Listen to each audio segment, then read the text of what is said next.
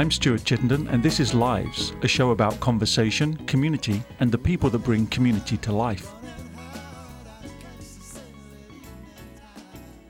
The theme of this week's show is comedy. My guest is Ariel Sinner. Ariel is a multi-talented comedian, improviser, and musician known for her quick wit and clever wordplay. She teaches and performs improv regularly at the Backline Improv Theatre in downtown Omaha. She is also a member of two popular local bands, A Ferocious Jungle Cat and Ariel and the Argonauts. So, Ariel, welcome to the show. Thanks for being here. Thank you. Thanks for having me. Is it a trial being a comedian and then people always expecting you to be funny immediately? Yeah. Oh, yeah, absolutely. Oh, you're a comedian? Tell me a joke. Yeah, I mean, I don't think I'm a particularly funny person. I mean, I guess I can be goofy and kind of silly, but I'm not like always on. There's a big difference between being funny in real life and being a good performer and a good comedian. Yeah, I don't know. It's hard to kind of play both parts. I sometimes think there's this mythology around being a genius and always if you are a genius, there's a dark side somehow to you. You know, it comes from somewhere, and that muse is sort of provoking this mythology. Is that similar with comedians? They're always funny on the outside, but it needs to be grounded in some real darkness in some way. Yeah. Well, like Tig Notaro says, tragedy plus time equals comedy. You kind of hear that a lot, that comedians have this darker side, that they're really just kind of depressed, down and out people who, their outlet is making other people laugh.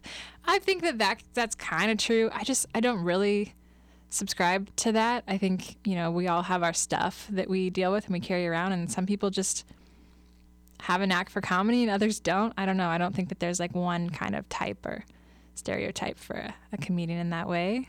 So you mentioned types, and so let's be clear, I know little about comedy, and we'll come to my excursion into improv maybe a little later, but so are there types of comedy or comedian? Sure. I mean, there are people that, like think about like Ellen DeGeneres, who is so much of a positive comedian, and she doesn't like to contrast people. She just likes to point out funny observations about the, human nature and about life, and she's very uplifting, but she's dealt with her stuff too, right? Whereas, there's somebody like Louis C.K., who seems to be the cynic from every corner of life. So sure, there are people that have their kind of like their go-to for their style of humor, and it's sort of up to your audience to see what they relate to and what they grab onto. But no one type is right for everyone. So, do you have a particular comedic bent for yourself? Oh, good question. Yeah, I like the more. I like silly observations, It's hard to just kind of define your own sense of humor. I definitely lean more toward the positive, I would say. Yeah, I don't know. That's a tough question. I would have to think about that more. So tell me how you came to find your way in comedy.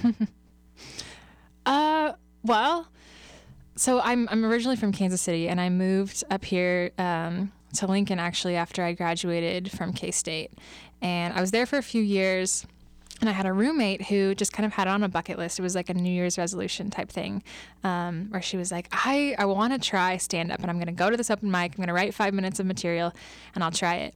So I went and watched her perform for the first time, and comedy is one of those things that seems unattainable until you watch someone do it, and then it's like, oh, I know them, they're a real person. If they can do it, this is something that I could also attempt. So I watched her do it for the first time, and then I started writing material, and she and I would go together. We started taking improv classes together, and it kind of sprang from there. What was it that then drew you deeper and deeper into it? Because you've been doing it for... Yeah, what hooked me. Yeah. Mm-hmm. I've been doing it for, going on 5 years now, which isn't a long time, I think, in the biz, but you got to start somewhere.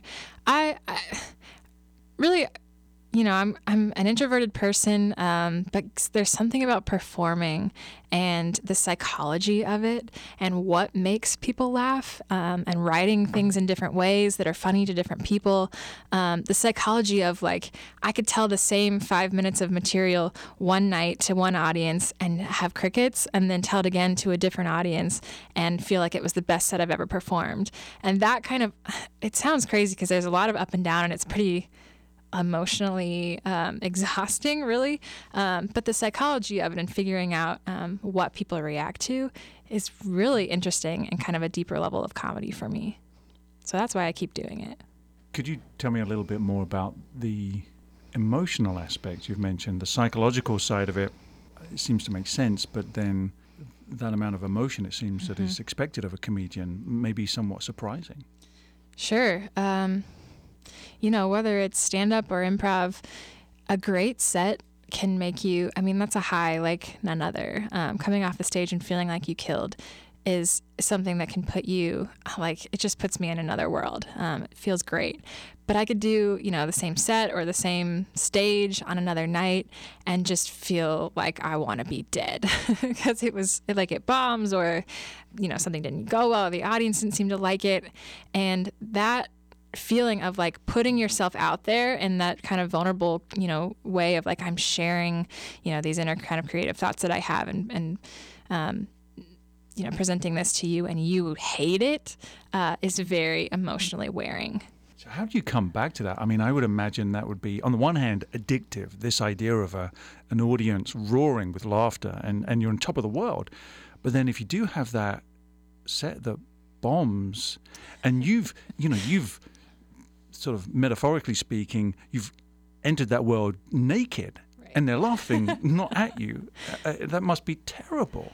It is, but I kind of have this mantra, even after a failed set, which to me isn't really a fail because I still did it, I still tried it. And I think, so I have this mantra of like, after a show, even if it didn't go well, I'm looking at the people in the audience and maybe they're thinking like, ugh, that was terrible. I could do better. I'm sure I could perform better.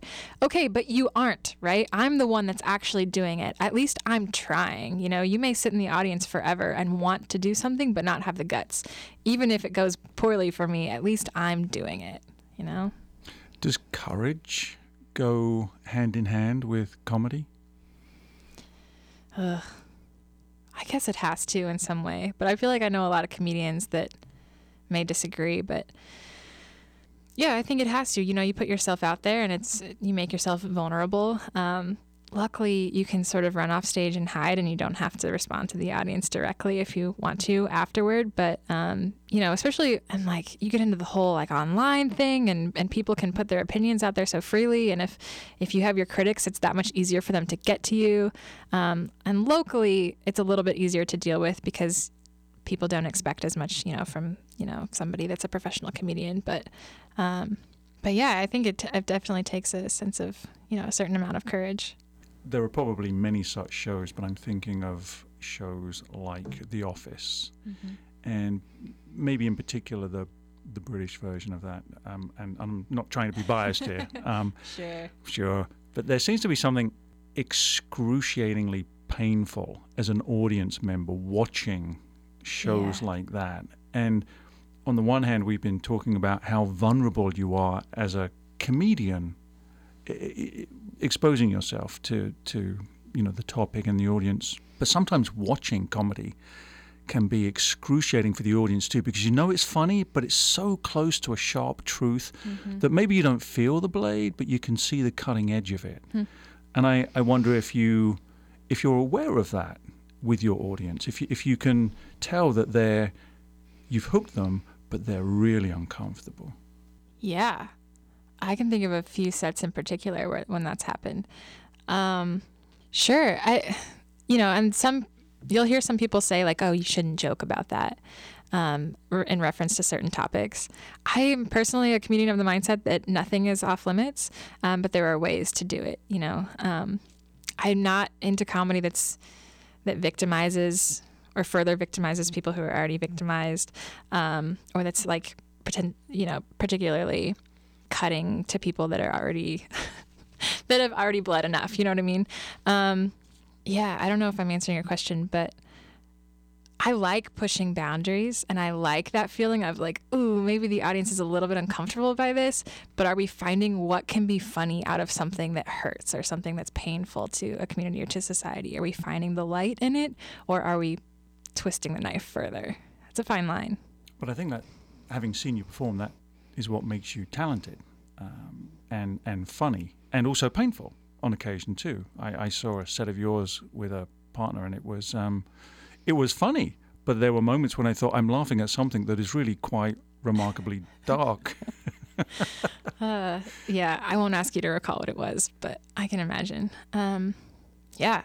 It seems to me that over the last 16 years, if not longer, but since I've been paying attention, we have turned more and more as a society to comedy to help us make sense of things.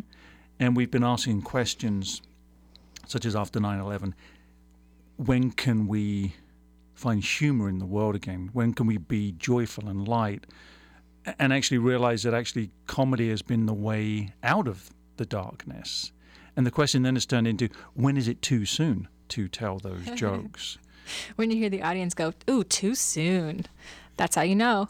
No, I don't know. That's a great question. In my mind, it's never too soon. But again, there's so much psychology to it. Yeah, and I like nothing is off limits, but at the same time, you don't want to turn people against you. Like you want the audience to be on your side. It's tough, man. How do you read the audience and know what they are going to think is funny and what they're going to hate you for? I don't know. I don't have the answer. It comes with practice, and you test things out and you see how it goes, and you find what you're comfortable with. And you learn to never cross lines with what you're comfortable with as a performer. That doesn't necessarily mean it's the audience has the same line, but if you stick to your guns and do what you feel is appropriate and funny, then go for it. So you're mainly doing improv. Do you ever get heckled? It happens more with stand-up, I think. Especially, if you're at a comedy club, people go and expect, at an improv theater, people go and expect to kind of be quiet and watch the show, so we don't get that as much. But I've done my fair share of stand-up sets in bars where people are like unexpectedly watching a comedy show. Like they think they're just there to have a drink, and then they're like, oh, crap, a comedy show is going on. And then that's not fun. But I don't have a ton of horror stories about hecklers. I remember being in a comedy club in London, and I went one week and I thought it was really good, so I went another week and found myself sitting close to the front and becoming the butt of the comedians' jokes. But I sometimes think that maybe does comedy get a bad reputation in that sense, where people feel as if they are being selected and their foibles are being called out in some way? Oh, yeah. I mean, I see that even, at our comedy theater, people are hesitant to sit in the front row, even though it's a small theater, because you hear, like if you sit in the front row, you are you're subjecting yourself to be made fun of by the comedian. And I think that that's not unfair to think, but I also think that that's not my bag as a comedian. I don't like to bring in the people in the audience. I think it's kind of lazy. Like I like to have written my jokes, and it's okay to like feed and kind of riff off of the audience a little bit, but part of your set, I don't think, should be just digging at the people in the front row. That's kind of boring and kind of unfair. Is there a formula for funny? No, I don't think so. It still keeps me guessing. Like something I could play out in my head, I'm like, that is hilarious, and I say it out loud in front of an audience and get nothing. So who knows? I don't know. But you're also quite a performer. So tell me a little more about the improvisational side of your comedy. Yeah, so I started in Omaha taking improv classes, and we have a great theater here called the Backline Improv Theater, where you can take up to 5 levels of classes and then graduate and perform regularly. One of the great things about a smaller comedy community, is the opportunities to perform. If I were doing the same thing in a city like Chicago or LA or New York, I could be taking classes and paying much more to take them, and not getting nearly the stage time and the experience that you get in a smaller community like we have here. So I think that's something that just really kind of, was a springboard for me. Being interested in comedy, because I got to perform so often, and you get that high and you get that fix, from performing, that you keep coming back. So I think it's a lot easier to get hooked here. And we've seen a lot of people that start out here and then they kind of move on to bigger cities and bigger theaters. So that's the dream. Eventually, I'd like to take this show on the road and see what I can do elsewhere. But for now, I'm having a great time here. It seems terrifying in some ways to embark on any comedic activity. So you and I met because I was your student. Level 1 improv class. There is just a group of students in a dark room with you as a teacher. And I, after the first session, realized how terrifying this was. And there wasn't even an audience there. And it's interesting to hear you talk about the opportunity to perform in front of an audience, because that was a key point of the class, is that the pinnacle is to graduate by performing in front of an audience. And I found just the first class to be intimidating, let alone the audience. Yeah. So this is a long, rambling way of asking, what prevents people from stepping into comedy? I think what I hear the most is just people thinking like, oh, I could never do that. I hear that so often, and it's like, just try it. You might unlock part of your psyche or part of you that you never knew was there, and you won't unless you just give it a try. It kind of goes back to what we talked about, people sitting in the audience thinking I could do better.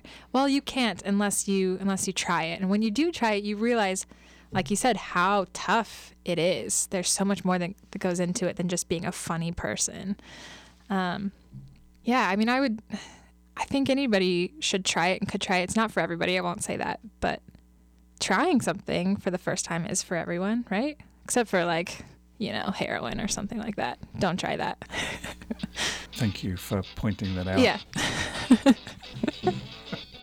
You are listening to Lives. We'll be back after the break.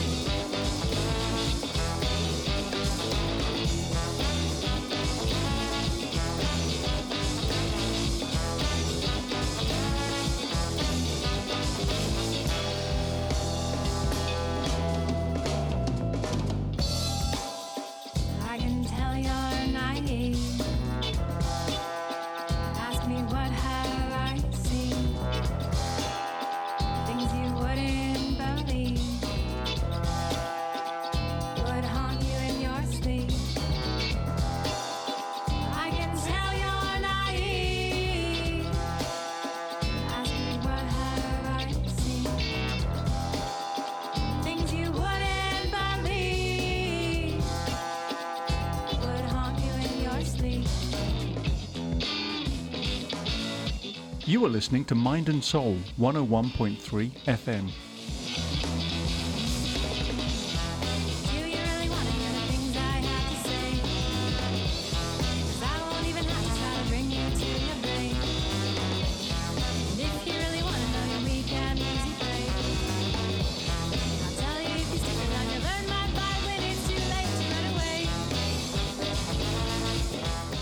Welcome back to Lives. I'm your host, Stuart Chittenden, and my guest today is comedian and musician Ariel Sinner. I touched on a little about the use of comedy in a larger social sphere, and when is it too soon to be comedic about serious issues? But it seems as if comedy has been a way for us to make sense of the world around us, and also to find a way to relish life, even in times that are quite dark. Does that seem to be a part of your comedic performance, this idea of getting to the truth or revealing something interesting about the world we live in? Or is it really just slapstick and human? As long as people are laughing, that's okay? I love the truth in comedy. That's actually a book title. Truth in Comedy is a great one to check out. That's something that I really try to teach in my improv classes. Find what's real and find what's relatable, because that is way more interesting. That is way more funny than anything absurd that we could come up with here, you know. The dynamic that I have between myself and you, my scene partner, is way more interesting than anything else. And that comes from truth, you know. I tell students, if you're ever stuck in a scene and you don't know where to go because there's like, you know, you're wearing banana shoes and you're on the moon and you're like, what is going on in this scene? Turn to your scene partner and tell them something real, or reveal something real, you know. Like, turn to your scene partner and tell them, like, I love you. I've always loved you. And there you have something that's way more interesting than the banana shoes and being on the moon, right? Because it's something that everyone can relate to. So that's a huge influence for me, and just pulling from reality and real feeling and bringing that into comedy. Do you find that what you do on stage now bleeds into your life out in the real world? Yeah, it does. I mean, I feel like I'm a different person on stage, and I'm not just meaning like improvised characters. But you know, I have a 9 to 5, and I work, you know, a regular job like anyone else. But in the evenings, I sort of get to change costumes and be a performer. But of course, the two bleed into each other, and my professional life is my professional life, but I still feel like there's an element of performing to it. Even like presenting in front of a client or something, I feel like there's things that I've learned through improvising about performing and being in front of an audience that I can take into both worlds. One of the lessons that lives with me from my improv class is, as you suggested, this idea of being real in the moment, and also the vast amount of authenticity and candor and honesty you need about yourself, and the courage you need to just open yourself up to whoever is around you. Yeah. And I've found that to have been influential Sure. in my life too, in mainly small ways. It's not as if I've had a great epiphany and I've gone to the mountaintop and become a monk. You know? But it seems interesting that comedy can maybe speak to how we live our lives more than perhaps I think people give credit. Oh, absolutely. And that's something else we work on or we talk about in classes. Think about the times in your life when you have laughed the hardest, right? You know, it's probably something real that happened. It's not because somebody said some joke or made a pun. It's because something real happened with somebody that you care about, and it was just so funny that it hurts you physically because you're laughing so hard, right? Like, those are the kinds of things that we want to bring into comedy, into improv. Those kind of real moments. The funniest things in life happen out of reality, not out of some like formulated joke that you could think of, right? That's how I see it. Tell me just a little bit about who you are. Okay. Well, yeah, I'm from Kansas City. I went to school at K-State. I studied public relations and women's studies. I moved up to Nebraska shortly after, where I started working for a social media agency. I now work for an advertising agency. So I'm a digital producer. So I am an advertiser by day. And then I spend my evenings and weekends kind of chasing this side career as a stand-up and an improviser and a teacher. And then I also perform with 2 bands. So I fill my time pretty well. What else do you want to know? But what was life like growing up in Kansas City? Sure. Well, I have an older brother and 2 parents who split up when I was 9. So came from kind of a blended family. I had a good childhood. I never went without and was always provided for. Emotionally, I was a pretty sensitive kid. The parents' divorce was pretty hard on me, and then the things that ensue, like second marriages and step siblings and step parents and these things that happen. I always had kind of a tough time adjusting because emotionally I need a lot of reconciliation. I need to understand what these kinds of big changes mean, and I'm still very much that way, pretty affected by change. So I don't know how that fed into kind of who I am now and what that means for my comedy, but I've always been a pretty sensitive person. This may be absolute rubbish, but I would suggest that comedians are finely attuned to the sensitivities of being alive in the world. Let me take a step further and just say that if you are not capable as a human of having a sense of how people feel in situations, it's really hard not only to find the comedy in that, but to do so in a way that isn't mean or nasty, or you just miss the point because you're crass and vulgar about someone else's sort of felt experience. I guess I've never really thought about this in sort of those terms, but I think that that's really interesting. Yeah, I think being an empathetic person can make you a really strong improviser. And maybe this is getting too personal, but I think part of being a really empathetic person can also make, or at least in my case, has also made me be a little bit manipulative with people's feelings because, you know, if you're empathetic, you can understand how people feel and you can predict how they will feel from certain situations. So you can set people up to feel certain things, which I think is super manipulative and not a great quality, but it's one that I happen to have. But I think that that's interesting as a comedian and as an improviser, because you can, it's kind of that, it's a tool almost to be able to set people up to feel something, whether it's an audience or your scene partner or whatever. I think you're onto something. So tell me about your musical career then. Not one band, but we have to be greedy and have two bands. Yeah, right. Well, so it's a funny story. After I graduated from school, I moved up to Lincoln and I put an ad up on Craigslist where all good things happen. And I was just like, hey, I play music. Here's a link to my YouTube or whatever. And I got several weird responses. And one that I thought was maybe a lead.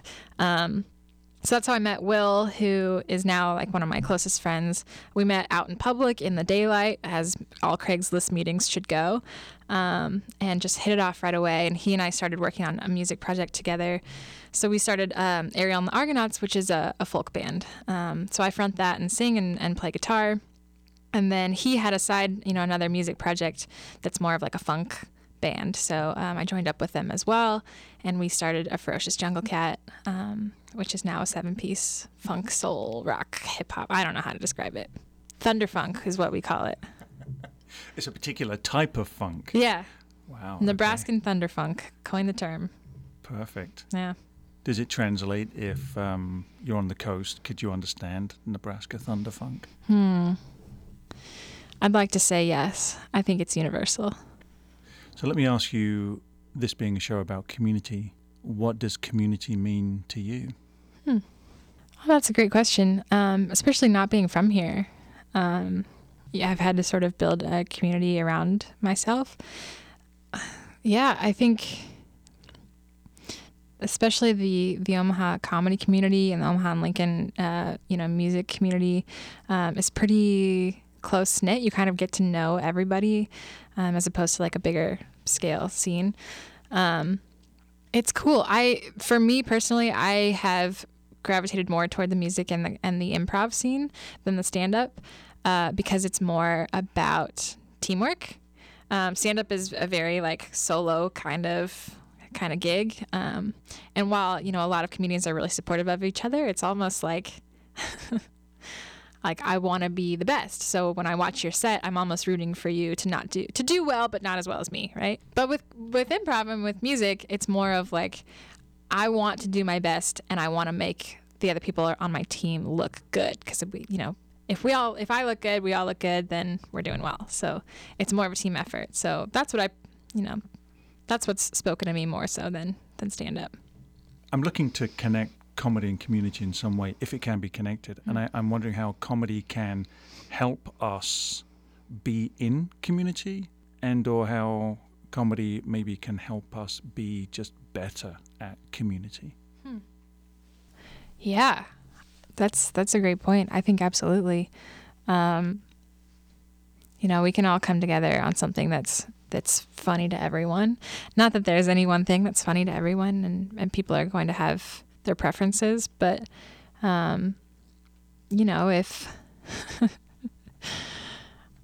if two people who disagree on almost everything can come together to a comedy show and share a laugh, then isn't that helping?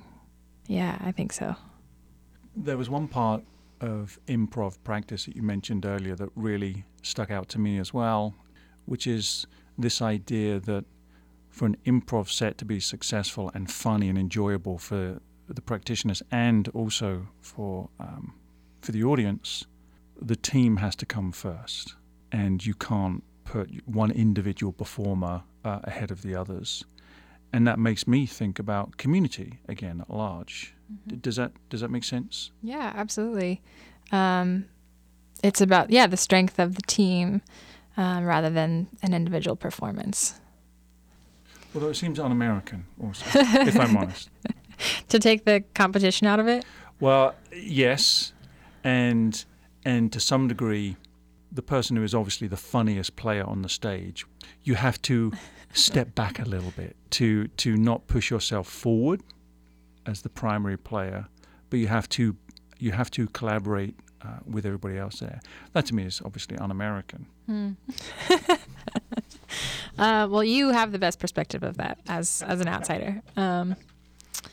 Yeah, I think so. I kind of think about it in terms of, like a sports team, right?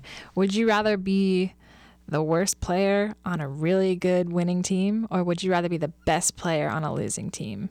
And not, that's not always so cut and dry, but to me, it's about the success of the group. And even if that doesn't mean I stand out as the star performer, that my name's the one that's getting written down in the newspaper. Did the team succeed? Did we make people laugh? Did we achieve what we wanted to? And man, does that translate into our current political climate? Absolutely. I don't think people are thinking in those terms, though. Maybe they should be. Ugh, that was kind of a bummer. Doesn't that give you hope? That gives me hope. The idea that maybe the next thing we can do is have a comedian, a real comedian, go to the White House. Who would you suggest? I always enjoyed Al Franken before he became a senator, and now, of course, it's almost like he's assumed the role of being a politician. Mm-hmm. And I think every now and again, probably behind closed doors at some, classified discussion, he drops a zinger about Putin and Gandhi, and then everybody laughs, and then he comes out and he's serious again. Yeah, Putin and Gandhi walk into a bar. I'm still on the Colbert train. Man, that'd be so great. Colbert playing a fictional character, playing a real character. I'm almost not entirely sure now if Trump is actually playing as president or if he's still in a reality show. Yeah, I don't know if he knows. So are you really Ariel Sinner, or are you some other alternate here performing? Here right now? Yeah. Is life always a performance? It is. I struggle a lot with that. Questions of what does it mean to be your authentic self? That's something that we hear tossed around a lot, or like, oh, doing this and that makes me feel like the best version of myself. I hear that a lot, and I'm like, how do you know what that is? Because I have no idea. I could go in 60 seconds from feeling like the best to the worst version of myself. I feel bipolar in that way, but I don't know. I do my best to be me all the time. I don't know if that's good or bad, but that's part of what I love about performing, improv. You can get out of your head and get into a character's head, and it feels good to get out of your head for a little bit. So, as we draw to a close, if you were giving any advice or counsel to people listening about finding and tapping into their comedic selves, what would you say to them? I would say take a risk, whether that means taking an improv class or going to an open mic and trying 5 minutes of stand-up. At least try it. Don't be one of those people that your whole life just says, I could never do that, or I wish I could do that. Just try it and see if you actually can, or if you like it. Don't just set yourself up to fail and see what happens. My guest this week has been Ariel Sinner. She is a multi-talented comedian, improviser, and musician known for her quick wit and clever wordplay. and you can see her perform regularly at the Backline Comedy Theatre in downtown Omaha. And Ariel, thank you so much for being here this week. Thank you.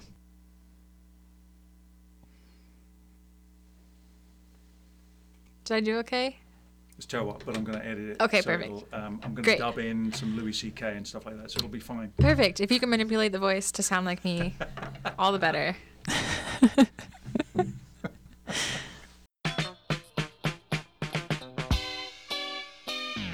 You are listening to Lives. We'll be back after the break.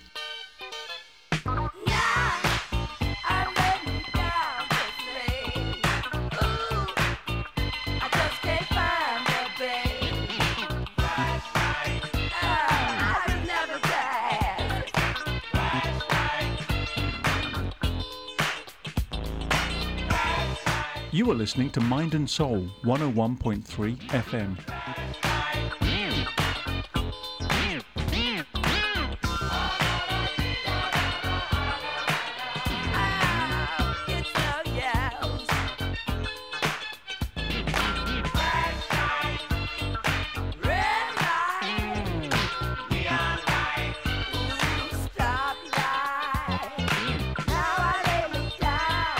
This is Dialogue, the part of the show where guests talk about our week's theme. This week's theme is comedy. With me today is Amy Mather, librarian at Omaha Public Library. She teaches part-time at Metropolitan Community College and is the host of Whatever Mathers, currently on hiatus. She loves art, yoga, and culinary history. Hello, Amy. Hi, Stuart. Diana Martinez is also here. She is the Film Streams Education Director. She is currently working on a PhD in film and media studies at the University of Oregon. Diana also writes about film and television. Her work has appeared in Slate and The Atlantic. Hello, Diana. Hi, Stuart. Finally, but not least by any stretch, is Keisha Holloway. She's a social selling butterfly at LinkedIn. She has a bachelor's degree in marketing, a master's degree in organizational leadership, and is a graduate of the Interface Web School Full Stack Java course. Keisha is a cancer survivor. She loves developing relationships and embracing human relationships. Hello, Keisha. Hello, Stuart. So, comedy is a serious subject, if you'll excuse the pun. Where do you find humor and comedy in your lives? For me, I've found a lot of comedy. I've had to because I got a puppy, and it was my first experience having a dog. Since I was a child, growing up, we had dogs, but they were not pets. My dad would get a dog. It was a big, ferocious beast, and he would keep it chained up in the back, and we were afraid to go outside and feed him. So now I have 2 children who were asking for a dog, and I finally got a puppy. I love him to death. He's a cute Yorkie. His name is Tupac. And I had to learn compassion and comedy big time because all he cares about is making me happy. And we had to do potty training and learning how he's not supposed to eat my shoes and things like that. So I've learned to look at those different types of situations and laugh at them and look at him and smile and still embrace him and love him because he doesn't even understand half the time why I'm freaking out because, for example, today he chewed up lots of Halloween candy, and which has been interesting for our little puppy who sniffs things out, and my kids hide candy, I'm finding. And so that's where I find my comedy in being a pet owner. That's why you've got the Yorkie. Thank God I have a husband that lets me fly my freak flag like there is no tomorrow because he finds me very humorous, which makes me laugh, and I'm just being me and weird. So that's part of it. And plus, we watch shows that make us laugh a lot. Like right now, we're into Bob's Burgers. That's a funny one. That's the best show. It's brilliant. It is so brilliant.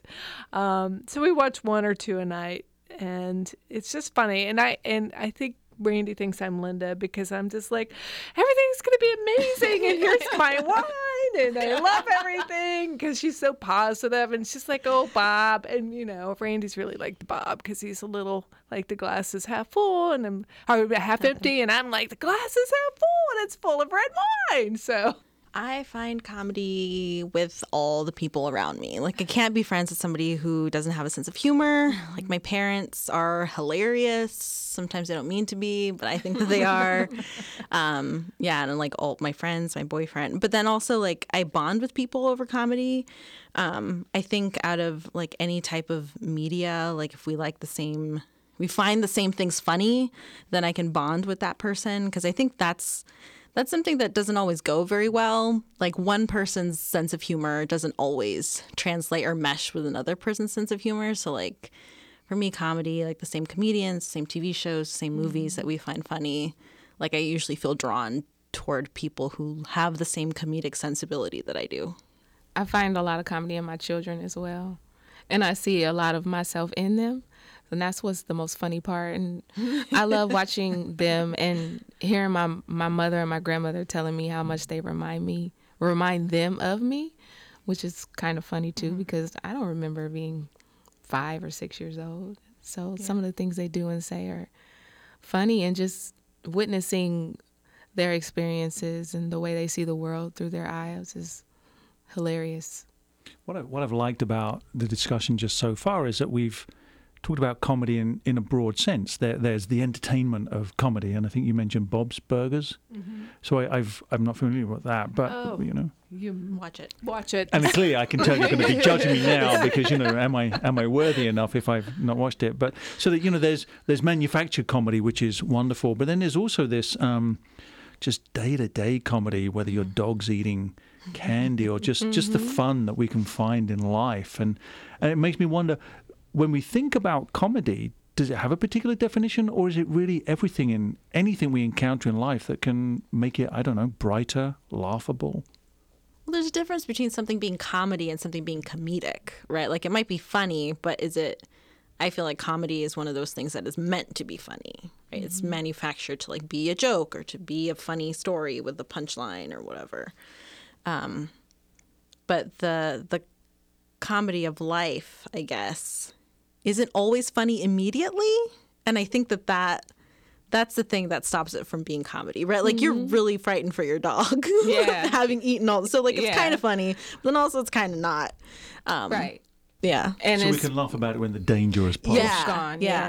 Yeah, I agree with that. And I think that sometimes for situations where maybe it's not as serious, being able to recognize that it's not that serious will help you in carrying out the rest of your day. Like, for example, one time my dog chewed up the trash in the morning as we're on our way out the door. I don't have time for that. But if I can laugh it out and like, oh, that's so... Tupac, what were you doing? What were you thinking? And laugh it off, my day will be a hell of a lot better, and things won't continue to happen that are negative and have a bad or a poor impact on the rest of my day and the way I see things. If I can laugh it out and find the comedy in it, laughter has the ability to kind of soothe the soul. I think sometimes, when we're going through things in life, like I've been through divorce, and you go through divorce, you think you're supposed to watch love romantic movies and cry on your couch and reflect on what was. No, you're supposed to laugh and be happy and keep your mind off of things. And when I was going through things with my health, with cancer, I need to watch things that are going to make me laugh. I don't want to watch things that are going to make me sad and think about the seriousness of life. Comedy has a way of soothing the soul and making you smile and reflect on the good things. I think about Parks and Rec. Oh, that's a good one too. Because it's an excellent reflection of like how cities do work and like my job at the library. So, like, Are you crying, Amy, or just laughter? It's laughter because I'm like, oh, it's okay. It's okay. I see the crazy red tape and the rules and, Parks and Rec fighting with the library and for resources. I mean, all of that in some ways is very true Real what life. happens. And it's like they were able to capture that in such an amazing, hilarious way with the people that they brought on board. Yeah, that phenomena, right, of it's funny because it's true. Like, I love that. At Film Streams, we have a program where we bring in high school students, and watch a movie and then have a discussion. So we just saw The Great Dictator, which was, very relevant given our current political situation. But it almost hit that point where like it was so true that it wasn't funny anymore. Right. And is that the skill or the value of comedy in our lives, that it isn't just lightning, but we get to deal with real pain? And sometimes it feels, there's that question about, is it too soon to be funny? Yeah. Like after 9/11, when was it okay to be funny? Same with other elements in our lives that seem maybe too serious to joke about, but yet we do. And needed. I mean, like Dave Chappelle is an excellent example of somebody who pushes goes into like, whoa, did that just, I'm thinking, reflecting back on years ago, the Dave Chappelle show. I mean, you were like, oh, did he just do that? But it was great that he did, because he was one of the few that really pushed boundaries that like no other. And sometimes I think that's exactly what we need. We're like, okay, we need to see this in front of our faces in a way that we could probably process it better than like through comedy. But comedy also becomes this like empowering form of commentary, right? So keeping on like the Saturday Night Live topic, right? When they choose to be comedic and when they choose not to be is really important. So like right after like 9/11, the cold open was actually like a very serious like tribute to the firefighters and the policemen of New York. And then right after the election, it was, Kate McKinnon dressed as Hillary Clinton singing Leonard Cohen's Hallelujah, which was like a very somber way to open the show that's really comedic, right? But they strategically like marked, these big events with seriousness amidst this comedy. So like within comedy, like TV shows and even sketches and stand-up, stand-up routines, those moments of seriousness have so much more punch sometimes because they break up this long string of like hilarity and ridiculousness.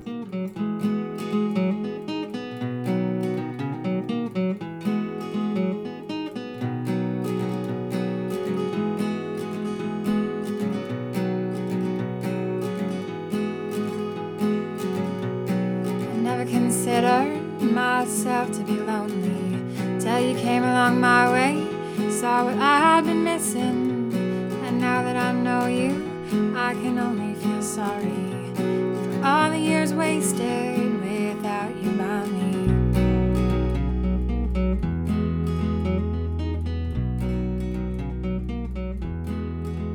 So I've been in the Midwest for 12 years now, and the word that I landed on early in my existence here was earnest. So my query then is, do we have enough humor? Like, should Omaha be funnier? I think Omaha's funny, to me at least, and I've been to a few other places. I think that there's a potential to be funnier, absolutely. I don't think that we've tapped into it as much as we could. I think for a place to be funny about itself, it has to know itself, right? So one of the reasons that like Brooklyn comics are so good is because like there's this stereotype of Brooklyn that you can play on and then exploit for comedic purposes. But if you have a community that's still struggling with like self-identity, like it becomes a little bit more difficult. Although there's a great like Shit Omahans Say YouTube video that I saw like a few weeks after I moved here, and I was like, oh my God, this is hilarious, because this is what people here say. Yeah.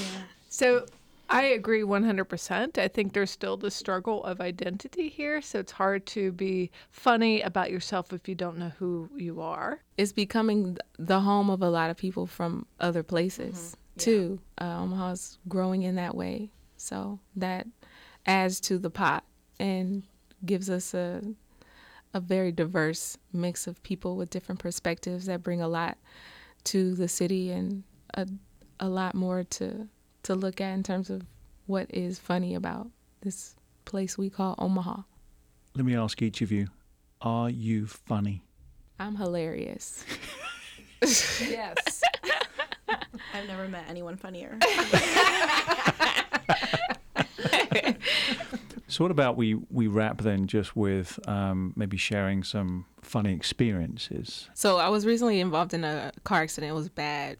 there was this guy driving, and I didn't realize, well, okay, so after the car accident happened, you get out the car, and my kids are in the car. So I'm like, I'm livid, I'm hollering, I'm screaming at the driver of the other car. I'm like, what were you thinking? And this guy comes over, and I thought he was the passenger of the car. And he was just like, how are you guys doing? I'm like, what do you mean? How am I doing? Da-da-da. I'm just yelling and screaming at this guy. Police finally arrive.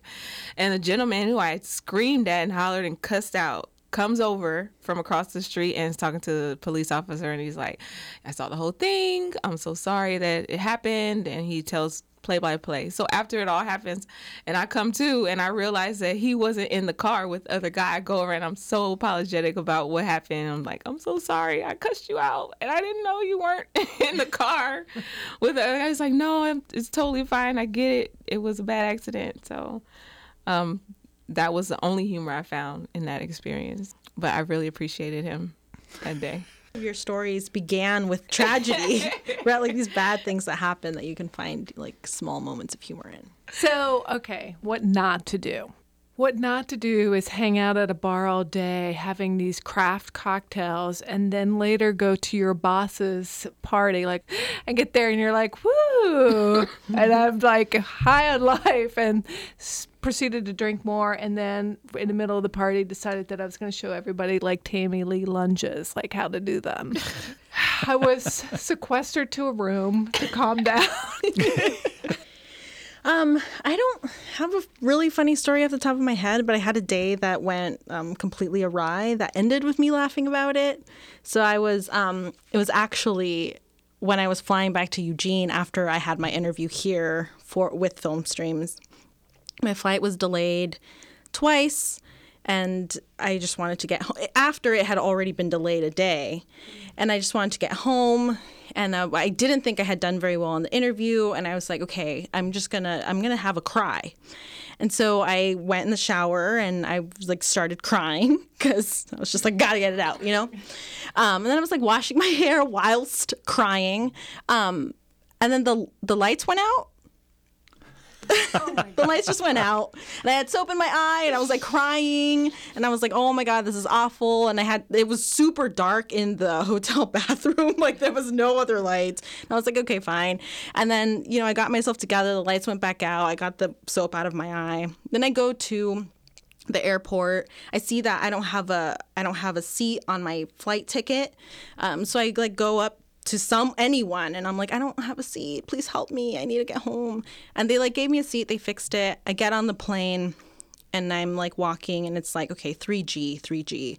I go up to 3G and there's a man sitting in the seat, and I'm like, I have 3G. And he shows me his ticket and he's like, no, I have 3G. And I was like, oh, okay. He did. So he sat in the seat, and I had to stay to the side, and I was like, this is an awful day.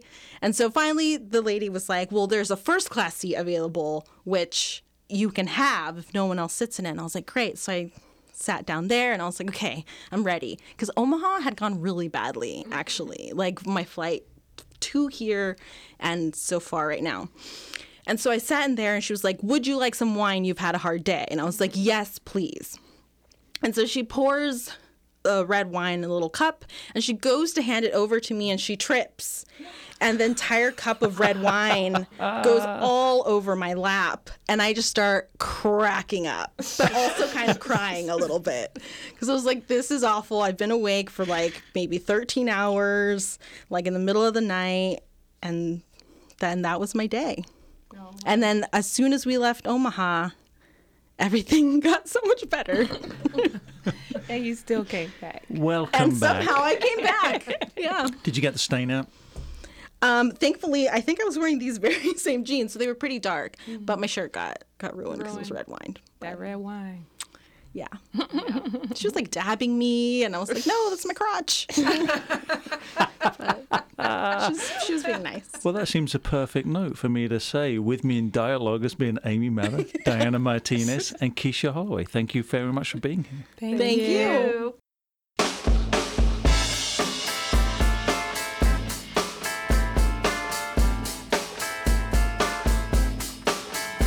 That's the end of this week's show. Join me next week for more conversation, community, and the people that bring community to life.